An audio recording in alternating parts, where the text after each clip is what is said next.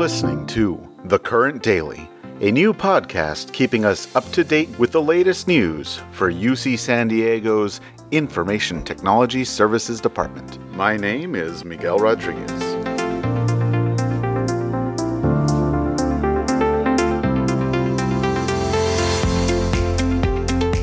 Today is Tuesday, March 31st.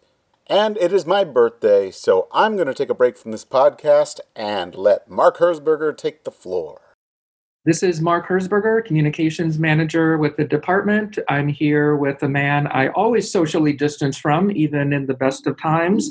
That is Mike Corn, our Chief Information Security Officer. Mike, welcome to the pod. How are you? I'm doing just fine, Mark. It's good to talk to you. We have a few questions about cybersecurity in the age of COVID-19, so let's get into them. What is it about working remotely that makes us more vulnerable to cybersecurity threats? Well, I think there's two answers to that. The first is it's important for everyone to understand that every phisher, every malware agent, every organized criminal organization out there right now is using COVID as the lure to drag people in. So we are living at a point in time when we can anticipate very easily what the bad guys, so to speak, are doing. They're using COVID to draw you into malicious websites. But specifically about working remotely, the issue is that many people are using, like I am right now, my personal computer,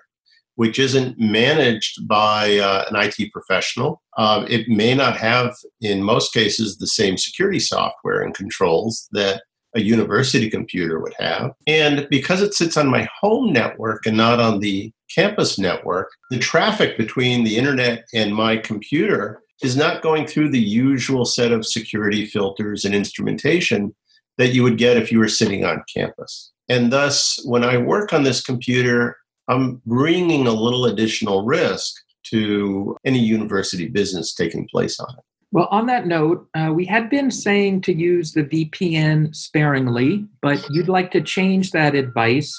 How and when should we be using the VPN? Well, the reason for that originally was because there was great concern, very reasonable concern, that the VPN infrastructure wasn't going to be able to handle the load of transitioning 30,000 employees to remote access.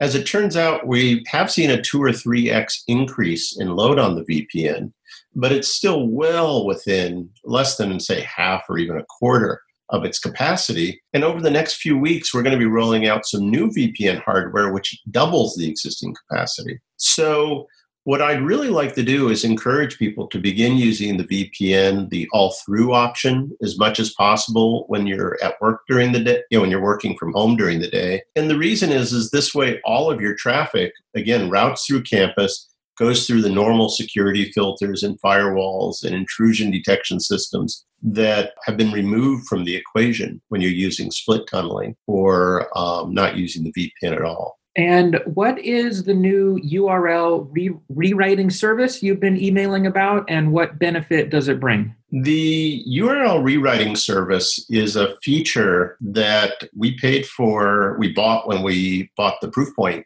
anti-spam service. It's really the best of breed way of protecting individuals from malicious URLs and bad phishing sites that are delivered through email. What it basically does is if you receive a URL that says, RussianMob.com, and you click on that on campus, there's a even money chance that our DNS system is going to recognize that as a bad URL and redirect you to a page that says, I'm not letting you go to RussianMob.com. When you're off campus, it's less likely that you're going to be going through that service, in which case you're going to go directly to RussianMob.com. Then you've got a whole world of hurt. The other problem we've got is when a phishing campaign comes into campus, eventually, usually within a couple hundred messages, the Proofpoint service will recognize it as a phish and start blocking it.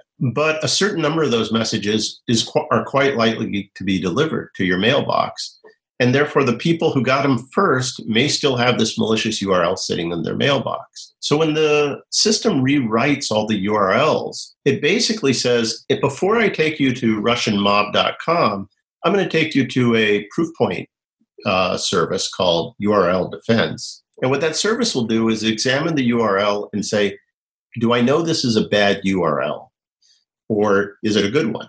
If it knows it's a good one, it just sends you along on your merry way. You'll probably not even notice this took place. It only takes a couple of milliseconds. However, if it has since discovered, since the mail was delivered, that the URL is bad, it'll begin blocking you. And the beauty of this is it also works when you're off campus in a coffee shop across the world. It simply works. And so this brings really a whole nother level of protection to URLs. And it's really the last piece of our email security apparatus that we just haven't deployed yet. Very good. Thank you, Mike, for those cybersecurity tips, and hope everybody jumps in to act on them. Thank you, Mark. Have a nice day. Thank you. You too. Do you like what you're hearing on this podcast? Please let a fellow IT services staff member know so they don't miss out. Also, if you want to be notified as soon as the podcast is posted, watch the podcast page on The Current. If you don't know how to do that, instructions for watching a page are posted there. Most importantly, if you have something to share or an idea for me to include here, you can submit it to the email its-podcast@ucsd.edu. If you join me on Zoom, you could actually be on the podcast. Again, don't be shy. We want your voices here. This is a podcast not only for ITS, but by ITS to help keep us informed and connected. And that is it for today. Remember to listen tomorrow morning for the next episode of The Current Daily.